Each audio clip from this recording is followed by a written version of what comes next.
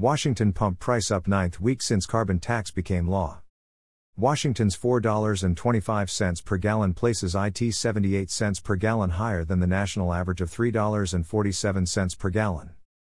By Timothy Schumann with the Center Square, Washington. Monday marks the ninth week of price increases at the pump for Washingtonians since the new carbon tax was implemented earlier this year. The average price of a gallon of regular unleaded was sitting at $4.25 statewide on Monday, up from $4.23 a week prior according to AAA data. This 2-cent per gallon increase moved with the national average, which rose from $3.40 per gallon to $3.47 per gallon, a 7-cent per gallon increase, over the same time period. Less expensive oil and fewer people fueling usually combine to lower pump prices, said AAA spokesperson Andrew Gross in a statement. However, there is some upward pricing pressure at the moment due to the switch to summer blend gasoline, which may add about 5 to 10 cents per gallon. But if demand and oil costs remain low, this recent price bounce may fade. Residents of the Evergreen State have to dig deeper into their wallets than most. Washington's pump prices again came in at fourth most expensive nationally, being beat out only by Nevada, Hawaii, and California, who filled out third to first on the list. For only the second week this year, California outpriced Hawaii as the most expensive state to fill your tank in. Washington's $4.25 per gallon places it 78 cents per gallon higher than the national average of $3.47 per gallon. That is $1.24 per gallon above the nation's least expensive fuel costs of $3.01 per gallon, currently paid by Mississippi residents.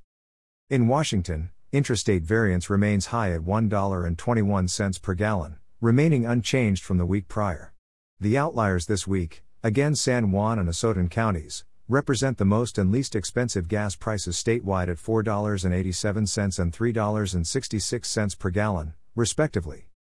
This price variance still largely follows the Cascade Range, with residents to the west paying a higher premium at the pump than residents to the east. On top of these higher prices, as of January 1st of this year, Washingtonians also have a new cap and trade system to pay for at the pump. The first auction of CO2 allowances averaged $48.50 per metric ton of CO2. This equates to about 39 cents per gallon of gasoline and 47 cents per gallon of diesel, announced a report by the Washington Policy Center based on recently released Washington State Department of Ecology data. That report has one state senator up in arms.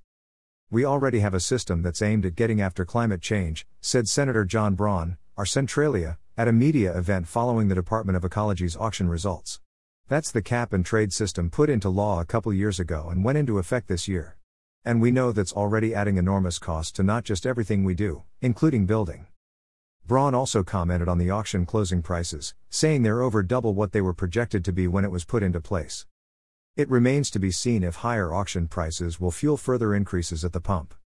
This report was first published by the Center Square, Washington.